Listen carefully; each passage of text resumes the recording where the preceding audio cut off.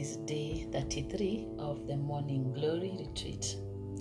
Our topic is putting it all together. For the last 4 days, we have been reviewing the last 4 weeks of our retreat.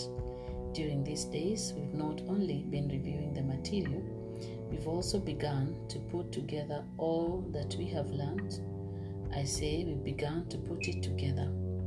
We are probably not yet at a point where we can grasp the manifold truth of Marian consecration in a single gaze.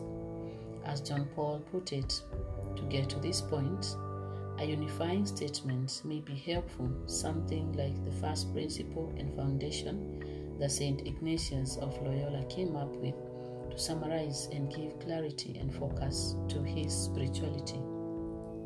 Actually, I think we need more than just a statement. We need a prayer, something we can frequently repeat, even every day, that not only reminds us of the meaning of our consecration, but actually expresses the gift of ourselves to Jesus through Mary. While several of the saints we've learned from during these past 2 weeks have written excellent prayers or formulas of consecration, I'm not going to present their formulas here. Instead, I'm going to present an updated prayer of consecration that combines the main insights we have covered during the retreat. Even though I'm not a saint, I feel confident to do this because I am making use of the actual words and ideas of all 4 of the Marian saints of our retreat. Moreover, I feel emboldened to compose this new prayer because of the words of Pope Pius XII on the occasion of St. Louis de Montfort's canonization.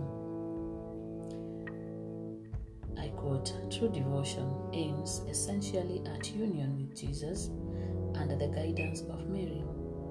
The form and practice of this devotion may vary according to time, place, and personal inclination. Within the bounds of sound and safe doctrine of orthodoxy and dignity of worship, the Church leaves her children a just margin of liberty. She is conscious that true and perfect devotion to Our Lady is not bound up in any particular modes in such a way that one of them can claim a monopoly over the others."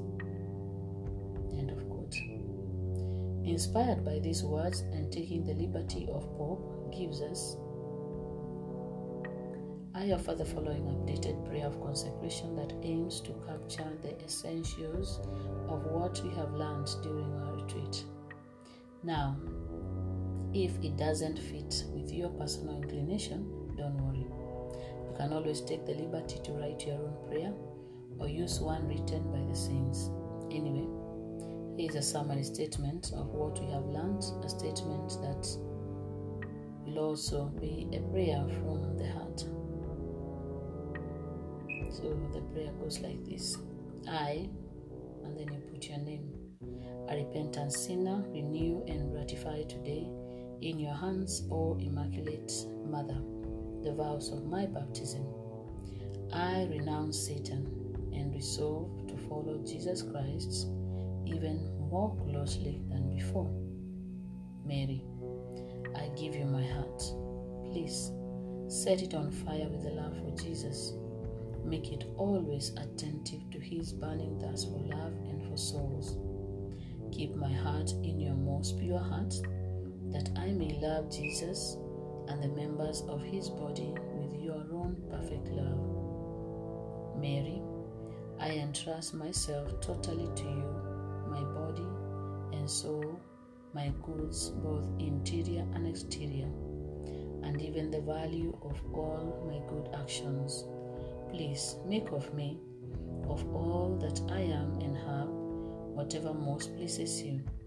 Let me be a fit instrument in your immaculate and merciful hands for bringing the greatest possible glory to God.